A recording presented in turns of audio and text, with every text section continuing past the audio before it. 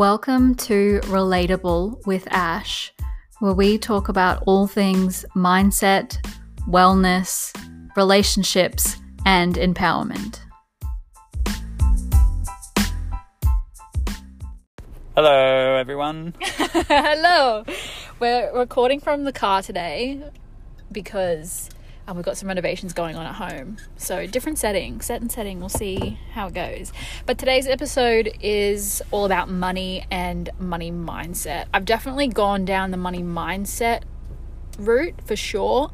And Chaz has informed me he's gone down a bit of a little philosophical rabbit hole as well. But I actually think this is the part that is really important for people to understand about money, because once you understand the deeper ideas there, it becomes this less scary thing to talk about. Because for a long time, people were like, sex, politics, and money, you don't talk about it. It's like taboo subjects. So Our favourite things to talk about.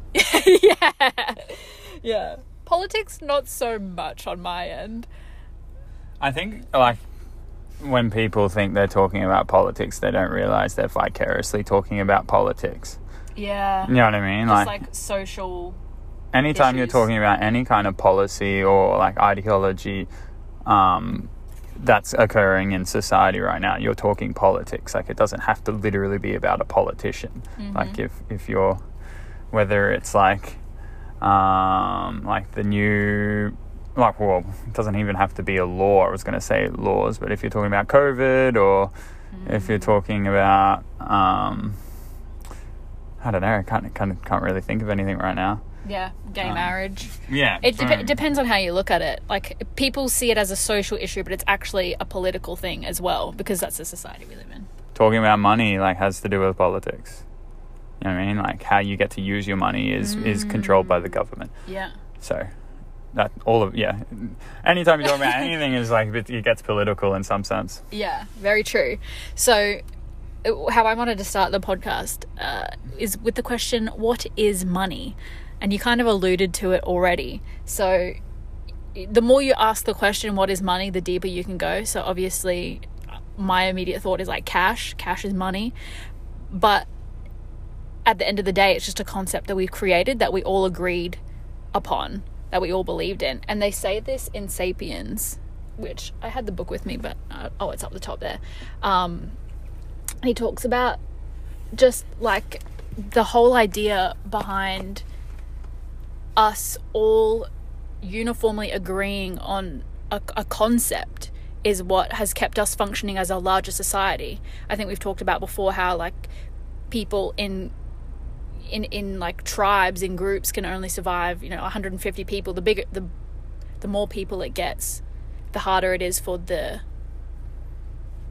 group to function. And so the reason that we can function in such larger groups now with billions of people is because we have these ideas and these concepts that kind of tie us together. So for some people it's religious concepts, but money is also a concept that we've created, because back in the day a farmer could trade 3 sheep to a man who wanted to marry his daughter, or people could trade flour for milk, and it was still an exchange. And to me, that's what money is. Money is an exchange. You provide this service, I'll exchange you with money, and then I can use that money to purchase food for me to eat, and that company is I will give you food if you give me this thing. Yeah. So that's kind of where I wanted to go with that. Do you have any, do you want to keep going with that? No, I actually want to know if that ties into what you were kind of saying at all. Yeah, well, it does in some sense. My thoughts is, I kind of latch on to when you say, you do something. In order to make money, you have to provide some kind of service. And to me, the word service is the idea I latch onto. And so, the best way to make money is to be undeniably good at something. And the key to that is that something that you're undeniably good at has to either make people time more pleasurable, or you have to make other people's time more effective. Right? So those are the two key things there. But at the end of the day, the only way you're going to make money is by serving others, right? You don't make money by serving yourself. You have to provide something. If you don't provide something to the greater community, you don't make money, right? You actually get cast out by the community. It's a reward. It's literally a reward. Thank you for your service. Here's 2 pence. Yeah, exactly. And so money is also innately tied to time. And it doesn't matter like how you look at it, even if you're someone who's super, super skilled and they get charged solely for like a job's completion, and they might be able to do it really, really quickly because they're highly skilled. But at the end of the day, that job that you completed had a time cost to it, right? To you. And so depending on how good you are at something, you'll get paid more relative to how good you are at that skill set. And so time and money have this like really, really strong relationship. So in essence, in my mind, money is a value system placed on time that is used to base your value that you can give to the community. And the more value you can give to the community, the more money you'll collect for a small amount of time. And the biggest thing to wrap your head around is we all want more time to spend with the either people you love or the things you love doing. And once you realize that, you have to realize that your ability to make money or provide a service is fundamentally attached to how you want to spend the rest of your life outside of doing that.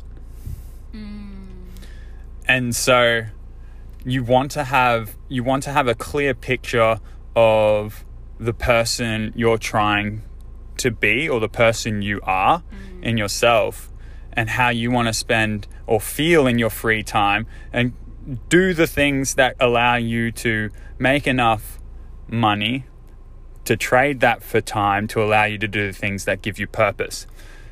But the other thing is I really like the idea of how money is attached to service, right? Service to others. And it's so interesting to me how, and like all religious ideologies tend to have this perspective as well. But anytime you do something in service of others without pay, you are now investing into yourself, into your soul, right? And so that's how you get fulfillment. So do things of service without pay, and you will feel like you are bettering yourself, and almost like in an enlightening sense, right? You'll feel this like fulfillment and purposefulness, and you'll feel like you've actually done something good for the community that gives back for what you already have. And so like for me, for instance, like going down and assisting like the under 21s at their training for basketball and just giving up my free time to do that. I benefit from it in some way, but also they benefit from me just giving up my time to be there. And that's like an act of service by me. And I end up leaving feeling really good after it as well, because I'm like, oh, hopefully, or a lot of the time I like, you notice if it's a good session, you notice like, oh, I made an impact that training session. There were some gems they took away that now they can use to be a more efficient person in the thing they love, right? And so I've served them in some sense. So I've kind of felt that when we're talking about like community as well, even for instance, like your immediate community. So like we live with your family, and that when it was your mum's birthday, I just thought of how much she is giving of like love and of service to all of us. And I just really wanted to make her a cake, and I'd never made carrot cake before, but like the feeling I got from doing this thing just out of love, almost like just wanting to give. I didn't get anything in return. I didn't expect anything in return. It felt so good. Yeah. And then that person benefits from that. It's like it's an exchange of time, but also value. in exchange of whatever it is that you value, in exchange of love can be what you can be doing from giving, in exchange of energy. So like people that come and see me for beauty, most of them come for my skill ability, but some of them are also coming because they like the feeling they get when they are on the bed or in the salon or spending time away from work and home or connecting with me. And so money can be an investment in like how you want to feel, which I guess is also where people go wrong with what's it called, like retail therapy. They're consistently searching for this like particular feeling, but it's not necessarily a helpful habit to be having. Yes. Something that I wanted to touch on that you kind of spoke about, and I've been thinking about recently after listening to a Jordan Peterson podcast, was the idea of like unity, that we're all connected. And I don't mean that in the ethereal like consciousness sense. I mean that I mean that in the sense that every single person has a purpose within the community, whether that's broader or smaller community. And without that person, society doesn't function in the way that it works. So when we talk about purpose, a lot of people think like I have to have this big purpose where I help save the poor or, and for me it was like helping people work through their emotional shit or like the stuff that's holding them back, which it still is. But it can also be on a smaller level, like me servicing people through beauty therapy. That adds value to the community because it allows them to de-stress for 30 minutes to an hour of their life. And that's value that you literally can't place money on. Like, it's priceless. And so people are willing to invest in that. But going back to the broader topic of no matter how you earn money, you are providing service to the greater whole of humanity. And without you doing that, we wouldn't be able to function the way that we do. Yeah. I find it funny that you're like, you can't put a money on your like a monetary value on your service, but yet you charge. It's priceless is what I'm saying. I don't know. Yeah. It's just funny. I mean that in the way, like the value that it brings me to go see Rita, for example, for a massage, is like the value I get from it is priceless. Like I would pay for that. Does that make sense? Are you just nitpicking my words now? No, yeah, I understand. Well, like you literally do pay for it. No, actually I don't. We do an exchange. So I give her a facial, but I guess I am technically paying for it in a sense. I'm paying for it out of my time and my energy, but we do an exchange there. Yeah. And that's, I guess that in that exchange is both of you doing that you're doing a service without pay. And that's why it's like so beneficial for yourself, right? Because you're both giving to each other without an expectation of necessarily collecting this money, right? You're just doing it out of solely service, which is a beautiful thing. I guess what you touched on before, because you kind of tied in with family a little bit there. And like money always tends to make me think about family. Because it's so innately tied with time. And I think one of the biggest questions a human being will ever ask themselves, or one of the biggest decisions they'll ever make in their life, is, are you going to have a family, right?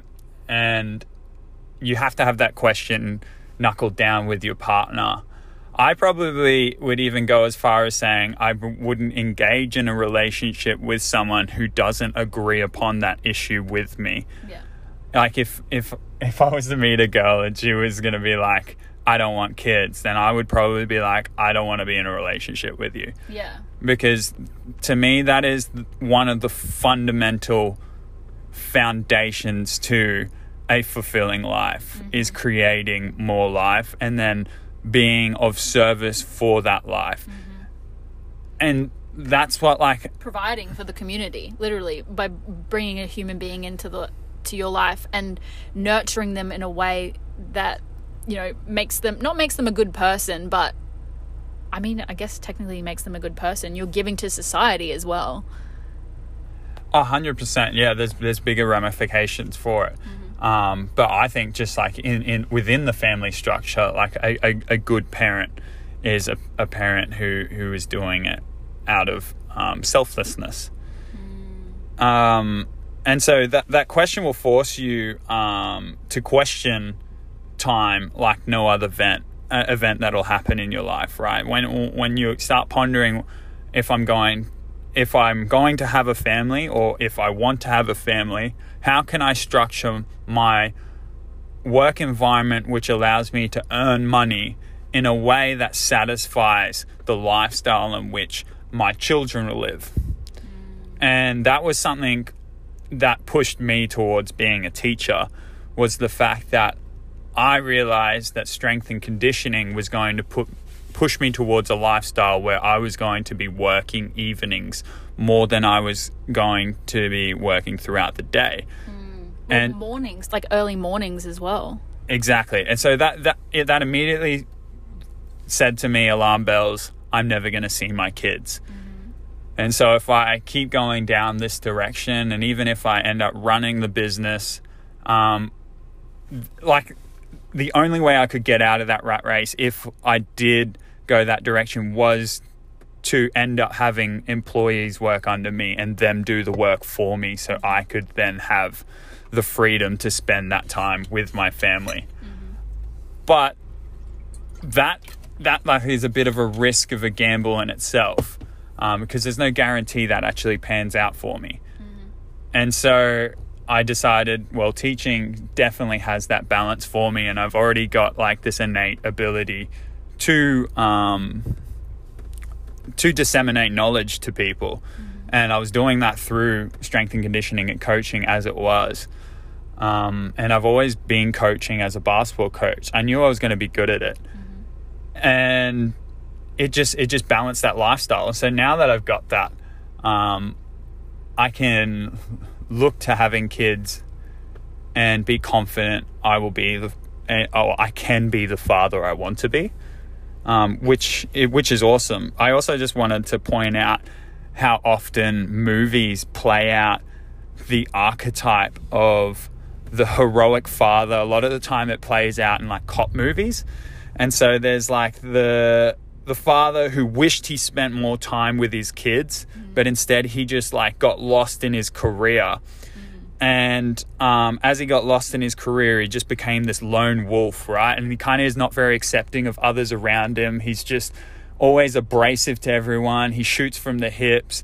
And then he'll always end up getting teamed up with this younger adolescent guy or girl that kind of like makes him rethink or reminds him of the family he has but never spent time with. And it starts to spark the seed within him where he starts to just contemplate reconnecting. And it always in the movie, they inevitably return to rekindling their relationship with their loved ones that they missed out on just before they either die or something happens to them, right? But they have that comeback story that we just always love as humans, you know, that connecting it full circle, because we always want that happy ending. But they always realize that at the very last moment, just before the end, they realize that what he truly should have invested his time into instead of his career was family. Well, that's where it's an interesting one, right? So people think that let's take this imaginary character. He would think that he needs to stay, he's stuck in this job. He's stuck in this job because he's worked for it and because it earns him a certain amount of money that allows his family to have a certain lifestyle. So in his head, he thinks he's doing it for he's like, I am doing this for my family, which is true. However, if you're never seeing your family, if you're never getting to experience the enjoyment and love of your family and connecting with them because you're so burnt out all the time and you're always working, then you're really not doing it for your family anymore. And that's where you have to evaluate, why am I earning money? Why am I doing this? And at the end of the day, a character like that, if you're paying for a certain lifestyle, you have to question, do I care more about this lifestyle or do I care more about spending time with my family? Which is another huge question. And it's a question that I had too, is like, when you're thinking about like the job that you're in or the career you want to pursue, why are you earning money? What is it for? And that has been the biggest motivator for me to earn more money. That was and like you, touching back on, you know, when you were choosing to do teaching or staying with strength and conditioning, that's why I've always wanted to do beauty therapy, because I get to work from home, which means I get to see my kids. I get to choose my hours, which means I get to be able to provide meals and everything like that to a family. That's always been my bigger idea.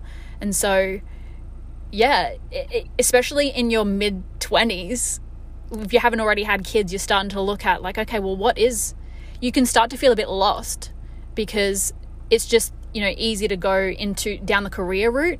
Or just like even just eat, sleep, rinse, repeating just the same social events over and over and over. And you start to like, it becomes mundane. You begin to be bored of that like go out, have drinks, social event, right? But it loses its power. Because it is unfulfilling in the end of things. It's important to socialize, right? Like having a good social group's very important. But what do you all have to share with each other that's important? Like, who cares about your career at the end of the day? Like the conversation about, like, unless you're doing something really interesting, right? Like most of the time, like career conversations, like they go nowhere, right? Yeah, they go nowhere. And so like, if you're just eat, sleep, rinse, repeating the same cycle over and over and over, and it isn't for something bigger than yourself, you're doomed to just be in this like, well, it's the whole idea of Einstein's statement about insanity. You know, like if you keep doing the same thing over and over and expecting a different result, then that's the definition of insanity. But the same thing as if, like, the other way around is like, if you do nothing over and over and over and you expect the same result, that is also insanity. Yeah. So there has to be a nice balance. Something that came up for me was the idea, especially, and I'm just thinking back to, you know, being in your early to late 20s, not knowing where you're going or what future you want to have in terms of, you know, family or no family. You really... Oh, I've lost my train of thought. Uh-oh. It clearly wasn't important. It's easier for people to fill up their time with more work and make more money rather than making space for the thing that they want. So a great example is, you talked about someone that you met who was a mechanic and they no longer had a partner, but they really wanted a family, and they were choosing to instead like open a new shop. Yeah, they got like a promotion. Yeah. And I asked him, it was like at a bar, and I hadn't seen this kid in a long time. He's like a fair bit younger than me, but he played like under 18s basketball or something, and that's where I recognized him from. But he obviously looked up to me a fair bit because he knew me by name, and I hadn't had much to do with the guy before. But I asked him like genuinely how he was going, and he gave me a genuine response, props to him. And he was like, yeah, not good. And I was like, oh, really? What's going on? And he's like, he was a bit blank about it. I was like, you got a girlfriend? And he's like, nah, like we broke up a while ago. And I was like, oh, really? That's not good. Why's that? He's like, yeah, not sure, really. And I was like, how's work? What do you do for work? He's like, he's a mechanic. And I asked him, I was like, oh, do you enjoy it?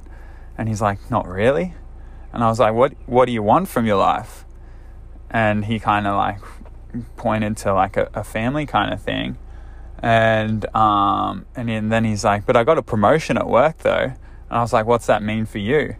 And he's like, oh, I earn a lot more money. I was like, are you working more? And he's like, yeah. And I said to him, I was like, but you said you don't enjoy the job.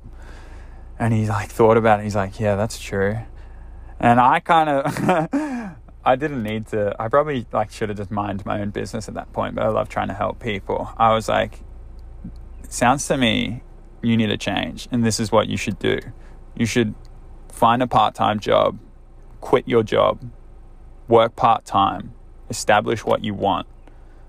Just do the math, work out exactly how much your expenses are right now. Get a job that can meet your expenses just with a little bit more money so you can do something social. And then just free up all your time so you can explore other avenues. If you don't do that, you'll be miserable. And I left the conversation at that, and I just left it with him.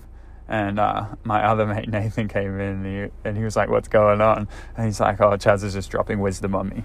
And I kind of left the convo. But yeah, it was interesting just to, like, he was actively making this decision to go down this route because I guess cultural values told him that was the right thing to do in some sense. Well, and also he's probably thinking like in his head, well, I don't have a girlfriend now. It doesn't look like I'm going to have a family anytime soon, so I may as well just jump in and make all this money. But when you do that, you're crunching up more of your time. Then you don't have time for a girlfriend or to even try to find money. You don't have time for a family. And so you have to really assess if the trade-off is worth it, in your opinion. It's a hard thing for a young man, but like I felt for him in some sense. Because there's a lot of expectations on guys to meet a lot of areas of criteria to get a suitable spouse, and like earning a reasonable wage seems like one of them. And I can understand why that makes sense, because again, even though we're living in a time of equality and women want to like be driven and get their own careers and things like that, but in men's eyes and in the back of their minds, they're still aware that at some point you have to provide for a family. And when your wife gets pregnant, she's not working. Like, that's just fact. Like, I don't care how much equality you want to ram down everyone's throats. As soon as you get pregnant and you start having kids, someone has to be making the majority of the money, and you're going to be home, if you're the woman, inevitably for a certain amount of time to raise that newborn infant. Even if you go back to your career, one of you has to do it, right? And it just makes logical sense for the guy to be that person. But the other thing is like, if you're sacrificing like he was, because I could tell he was out of shape from when I last saw him, and he needed to like really address his health. Like, that's an attractive thing to a woman as well. Like, money's not the only thing. Like, if you're a healthy guy that's fit and you've looked after yourself and you're going to carry yourself with a little bit more confidence because you're fit now, you feel good about yourself, you're going to be a really attractive mate.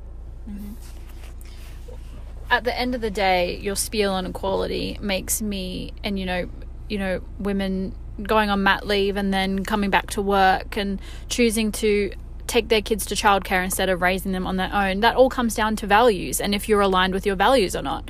So like, our values may be different to other people's values.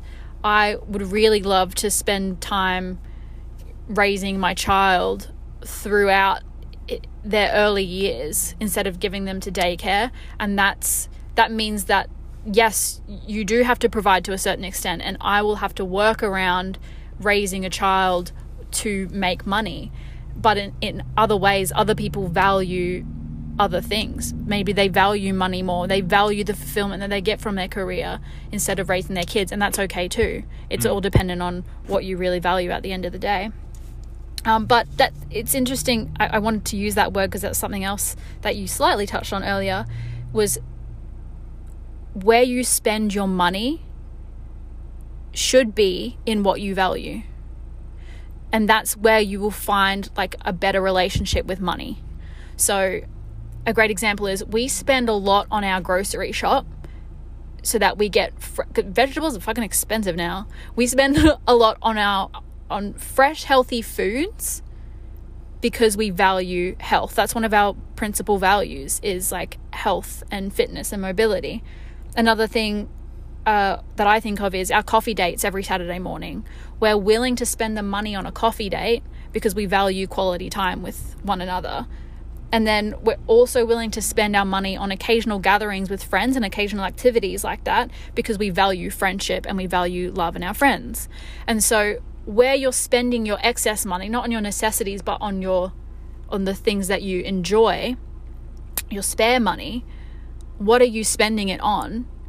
Because that's what you're telling yourself you value. So if you're spending it on going out every weekend and getting drunk, like you were talking about earlier, yes, you can see that as you're spending it on socializing. But if you're getting so drunk beyond the point where you're actually, being able to be sociable and you're waking up with a hangover the next day, what is it that you're really spending your money on then? Like, what is it that you're valuing? And so that's my biggest tip when it comes to like spending and money, is understanding that what you invest in is what you're saying that you value. Yeah. And if you want to actually have a good relationship with money, spending it on the things that you value the majority of the time. Oh, those are good points. I think it's interesting, like with women going back to work after having like kids. I guess I kind of neglect the fact that they might get a strong sense of purpose from the job they actually do. Predominantly because I think most people work for exactly what you're saying, to provide the things they want outside of their work experience. And if you're genuinely doing a job because you find it very, very fulfilling, that's amazing. And you should definitely keep doing that job. But if you're doing a job just to upkeep a certain lifestyle, that's just excessive and is damaging to the human beings you're raising, and you're not spending time with them, and you're just living in like a 8-bedroom house with a nice pool that you never use. Your kids don't really care that you got an 8-bedroom house with a pool if you're never there to spend time with them in it. It doesn't matter. You're better off having a 3-bedroom and being around them, and they're gonna like love you and you're gonna love them so much more. So that's the direction I kind of go. But I think that's awesome. Yeah, if people are like genuinely getting purpose out of their work, all props to them. I think too, coming back to social norms, or also a lack mindset. If you're looking at what you don't have and you're seeing what other people do have and you're comparing that and you're saying, oh, I live at home, or I live in this 1-bedroom apartment, but I really want that beautiful, like, minimalistic aesthetic house that sits on a hill and has a pool and has 5 bedrooms and 3 bathrooms. And if you're going for the materialistic items, you're not going to be fulfilled. Does that make sense? Oh, it does make sense. If that's why you're earning money, if your why is I want that thing, there's always going to be new things that you want. There's always going to keep you stuck in this loop of making money for an external purpose. Yeah, instead of placing it on a thing, place it on, like, well, instance, like, there's nothing wrong with wanting that thing if it provides space for a family. Yeah. Right. So maybe place the things on the human beings that you're actually providing it for, and then that'll maybe give you a better idea of what you actually need, rather than what capitalism is pushing you towards. It'll bring that fulfillment and motivation as well. When you have a deeper like why behind something, it really pushes you to want to do the things that you do. Where was I going to go with that? Shall we talk about some actual money logic? Yeah, now? Let's talk about like the are you talking about like budgeting and numbers and stuff? Yeah. Is that what you're talking about? Okay. So every 2 to 3 months, I update an Excel spreadsheet which has all the things that we need to spend money on as a couple. So rent, electricity, gas, water, which we're not actually paying, groceries, phone bills, car insurance, Red Joe, and Disney Plus. I've added onto that.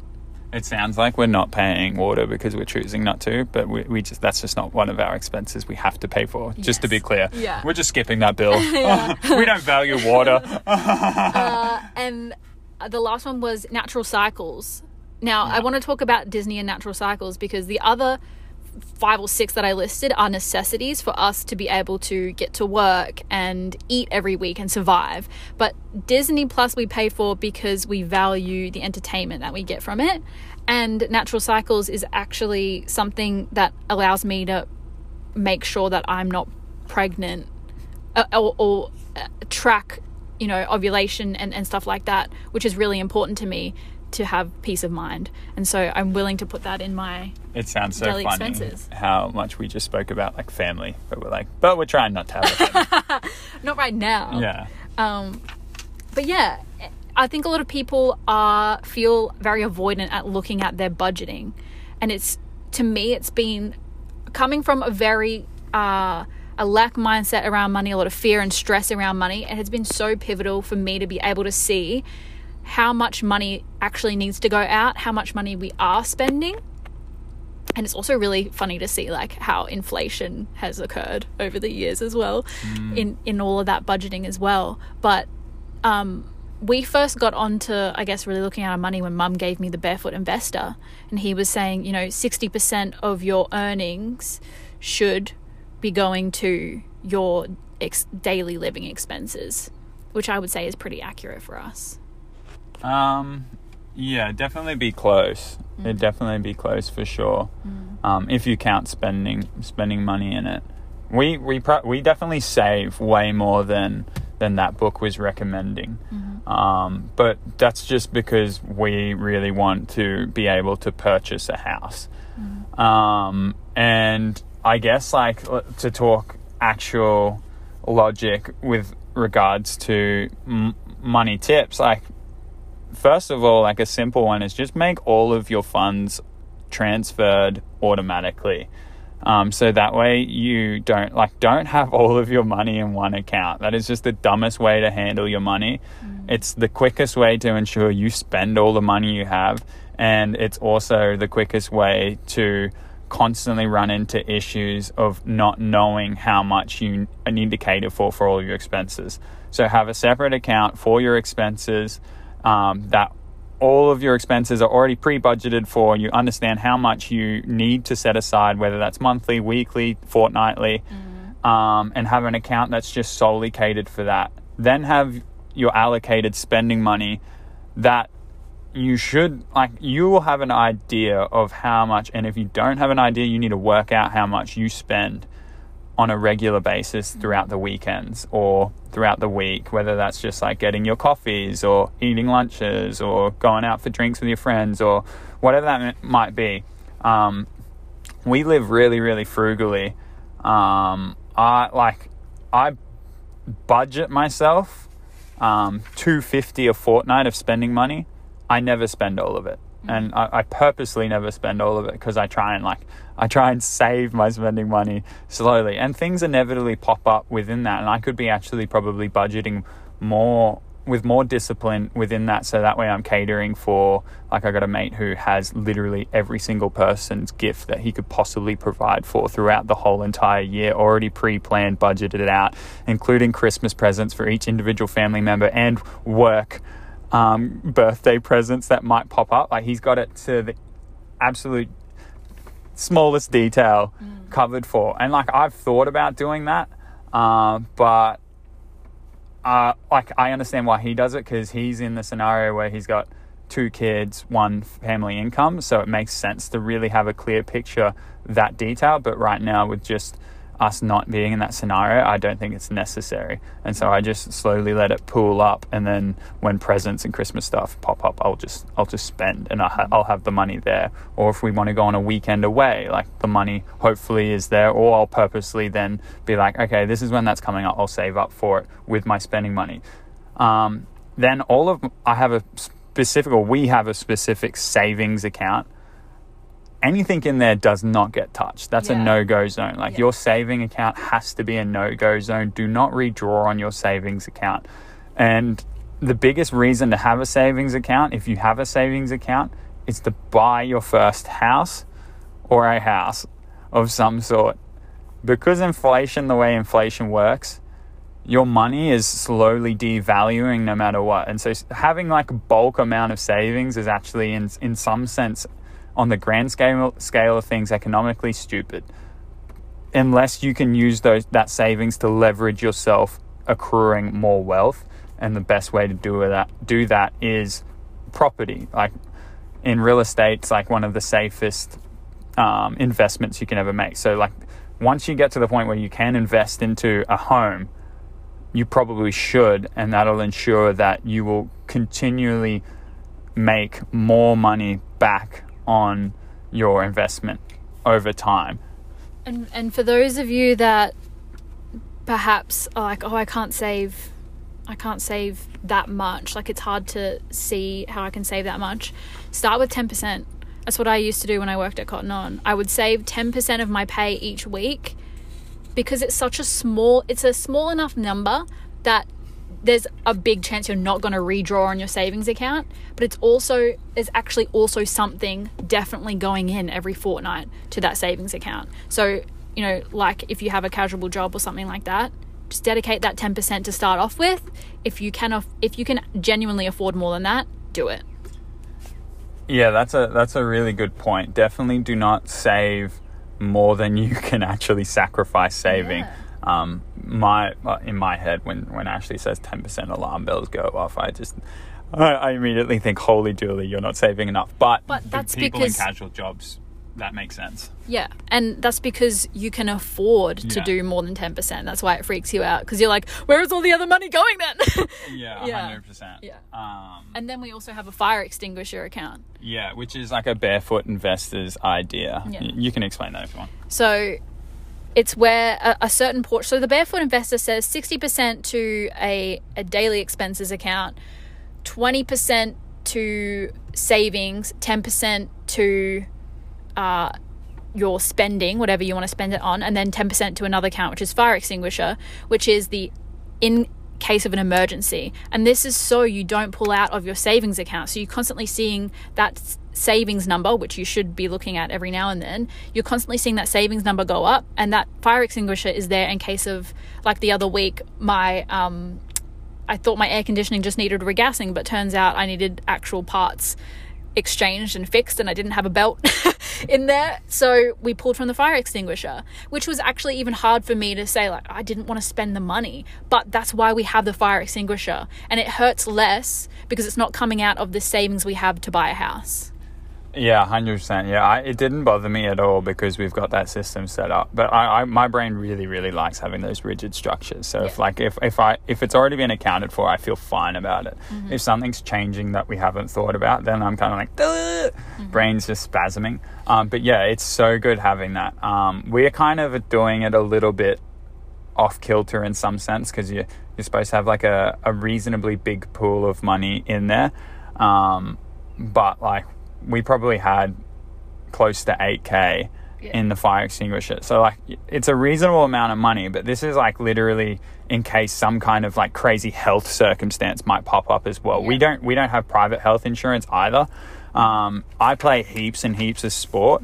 Yeah. So true. Like the big thing for me as well is like, God forbid, but like if I was to like tear my ACL or something like that, I could pay for like private health and get like my knee repaired if I needed to, or whatever it is, and not have to like go on the wait system, be out of work, and have all these repercussions because I didn't think ahead about that. So we're effectively funding our own private health, is the way I see it. Yeah. But it's also for like car emergencies or anything that pops up. Mm-hmm. But I haven't done it the way Barefoot Investor recommends, because it's such a substantial amount of money that I see it far better off the majority of the chunk of that money sitting in my savings account, because I'll accrue far more interest on it.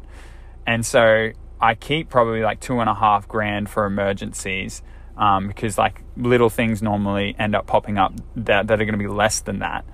And then if an emergency pops up, I pay for it, and then I'll just slowly funnel money back in to fill that void back up over time from our expenses account.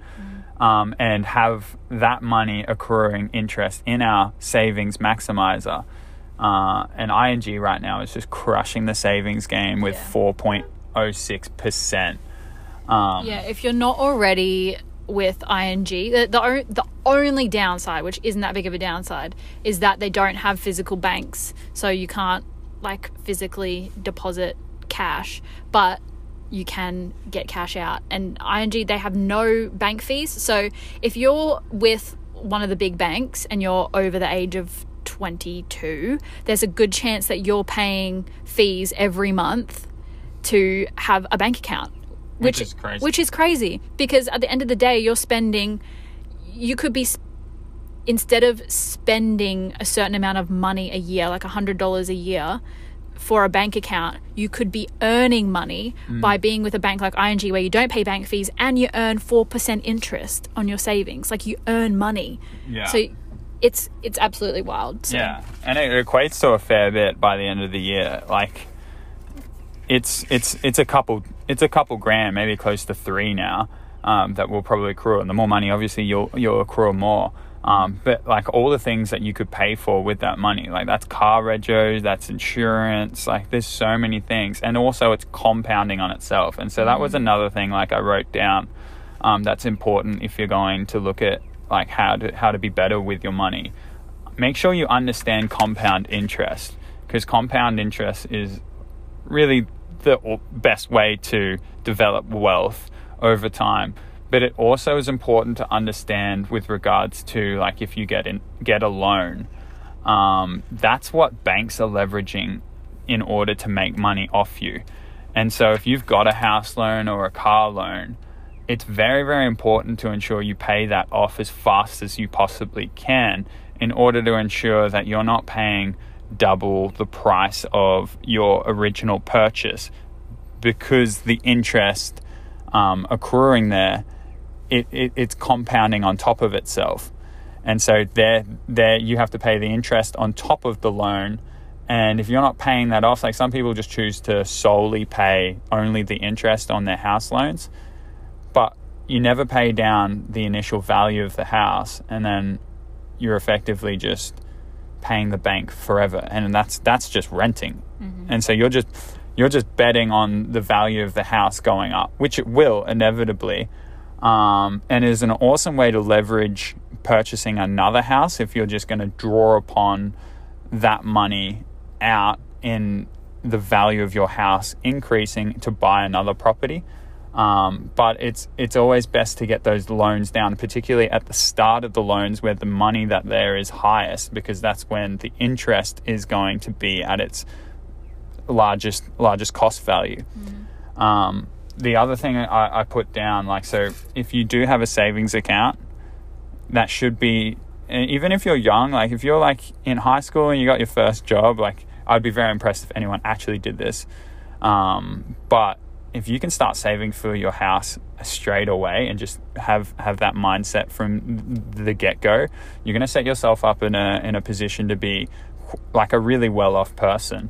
But I would say, like, purchase of the house is probably your first big purchase you want to make, and it is a really good loan to have. Like, don't be afraid of that kind of debt, but ensure that you don't redline your ability to draw out on, because you don't want to default on that either.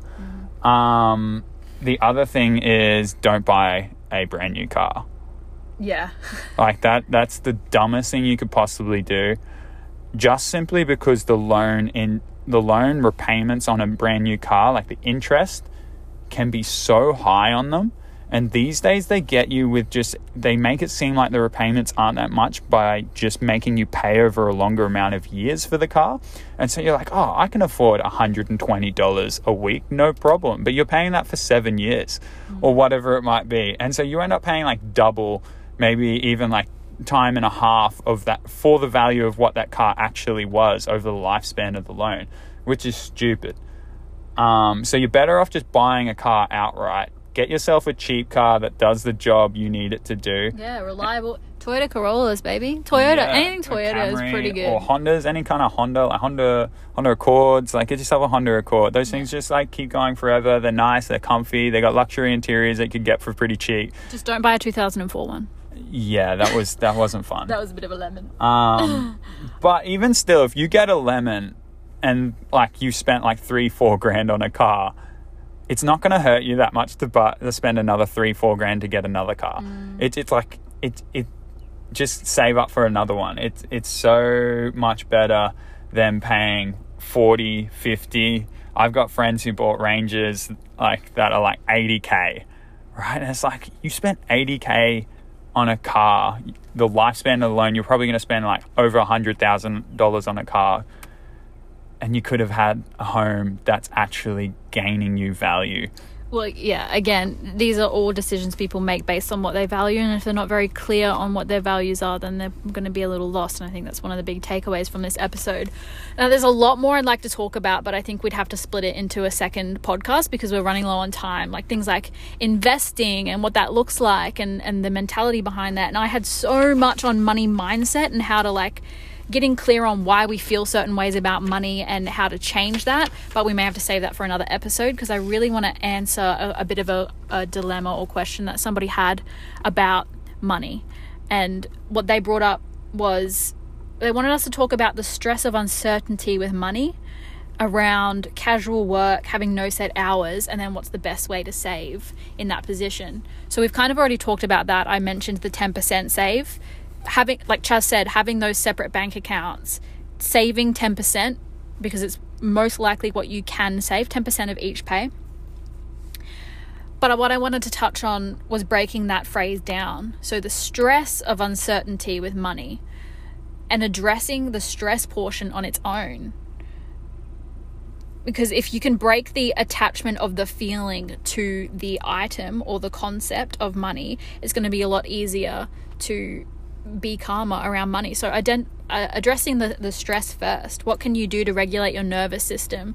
Because a lot of the time when we're stressed, if we're not regulating ourselves, we build up the stress even more, and then the stress becomes about the thing rather than like addressing the physical body. And that's how we relate stress with money, or stress with relationships, or fear with something externally to ourselves. And then I wanted to talk about uncertainty. So it comes with this idea that money is limited, which is not really true. And there has to be kind of a rewiring around the thoughts around money and understanding that there is always more money to be made, and finding the evidence of how you've made it work financially in the past. I think a lot of the time we don't give ourselves credit for how much we've made something work. When it looked like we couldn't pay for something and it actually ended up happening, we're not on the streets. Whether that's a great example is my $5,000 coaching thing that I did with Luca. I had $5,000, but I had not much more than that. And I started to stress and freak out and not see how I made it work. And so I talked with Chaz a lot, and he was like, let's go find other things to do. So I made it work. It wasn't a smart decision for me to do the life coaching thing, but I'm glad I did it in the end. But I ended up looking for more side hustles. So there was one that I can't remember the name of, but I would go around and do like, for like Kohl's, I would go and look at an item on the shelf, and I would, say, how visible is it? It was, what's that word? Feedback? Yeah, feedback. Mystery shopping. It was like mystery shopping, and I got paid little amounts for that. I started doing Upwork, so I started making videos for... Upwork is a site where you can lend your creative services to a company or to like a social media brand and make money off making videos for them. So I did that. I started doing DoorDash, and then I asked for help from you. If you're in the the fortunate position to have a partner that you love and trust, asking for financial assistance, or being clear about everything like that.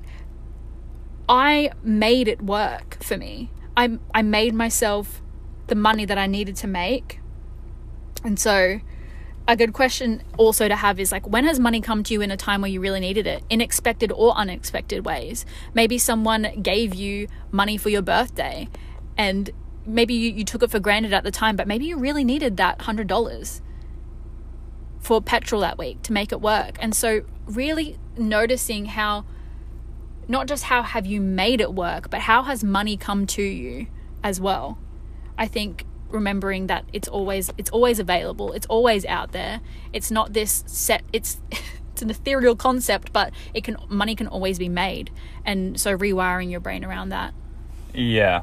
Oh, I agree with you. I think the biggest thing, like, where people get stuck with money is attached to your skill, right? So if you stop attempting to progress yourself, you cap out your monetary value to everyone else. So if you want to earn more money, find a way to get better at whatever it is you're doing, and then apply yourself or apply for positions that warrant you getting paid more money, or go out and do your own things. Like Ashley was hustling. But the best part about when she was doing those hustle phase, like, she learned so much about marketing and things like that. Now she has all of these skills that can be applicable to all these other areas that gives her more earning ability. And so if you're stuck and you're like, I'm just not earning enough, but you keep doing the same thing over and over and over, go read a book, go like look up a course, do something to increase your skill set so you are more valuable to your employer or to your own business. And understanding that anything you invest in to upskill, first of all, if it's for work, it's a tax write-off. Secondly, it's an investment. You're investing in yourself, not just the work. That's another huge thing that I think you have to look at. There's nothing more impressive from an employee perspective than an employer's perspective. An employer's perspective than an employee coming up to them and being like, look, I want to be more valuable to this company.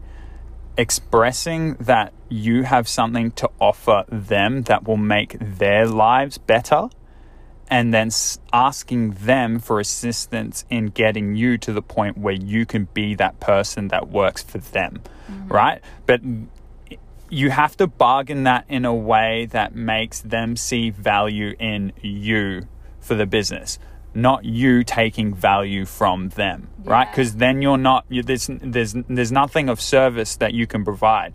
You have to be the person providing service for them in order to collect more money.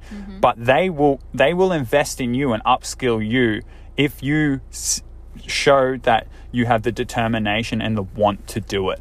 But most people don't even go out to ask or push to achieve that, right? And it might sound like a scary conversation to have, but it is the most impressive thing. Like if someone's like got the awareness to do that and can also engage in a conversation like that where they can like deliver it in a way that demonstrates their value to the company or whoever it is, like I would be very surprised if you got turned down. And sometimes too, it is about showing your dedication and your commitment. Even if this is just a casual job, I did that for Cotton On for a bit. I would rarely say no to shifts, even though like ideally I would love to be home doing nothing, or I would love to be home trying to make stuff for beauty. But for a time there, I sacrificed that time to prove to them that I am like worthy of their money and their time, and I got better responsibilities. And because I proved myself for that short period of time, then when I wanted to reduce my hours, they were fine with it, and I still kept that higher level of responsibility because they knew my worth. They knew I showed that I was dedicated and committed. And very quickly, when it comes to casual work in this topic of conversation, I had a few things around like, why casual? Why are you doing casual work, right? So a lot of the time people do casual work, maybe they're just getting their foot in the door for a position, or maybe it allows them time freedom. Maybe they like being able to chase a dream outside of their casual work, which a full-time position wouldn't. So start looking at how is this casual work actually working for you? Working for me, yeah. And because some people see uncertainty as a negative thing, and being an entrepreneur, I know all about uncertainty. But how is that?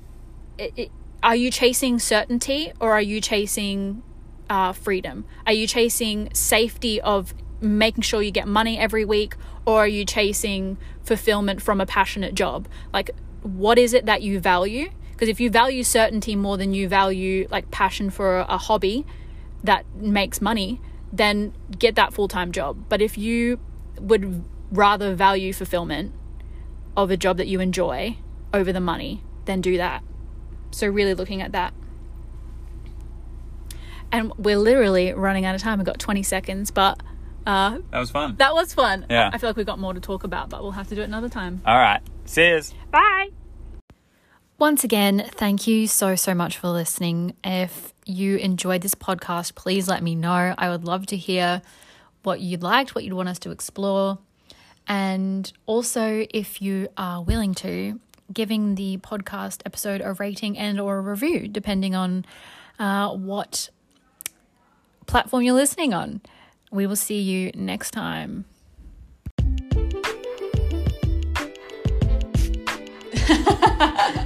All right. That's my new outro.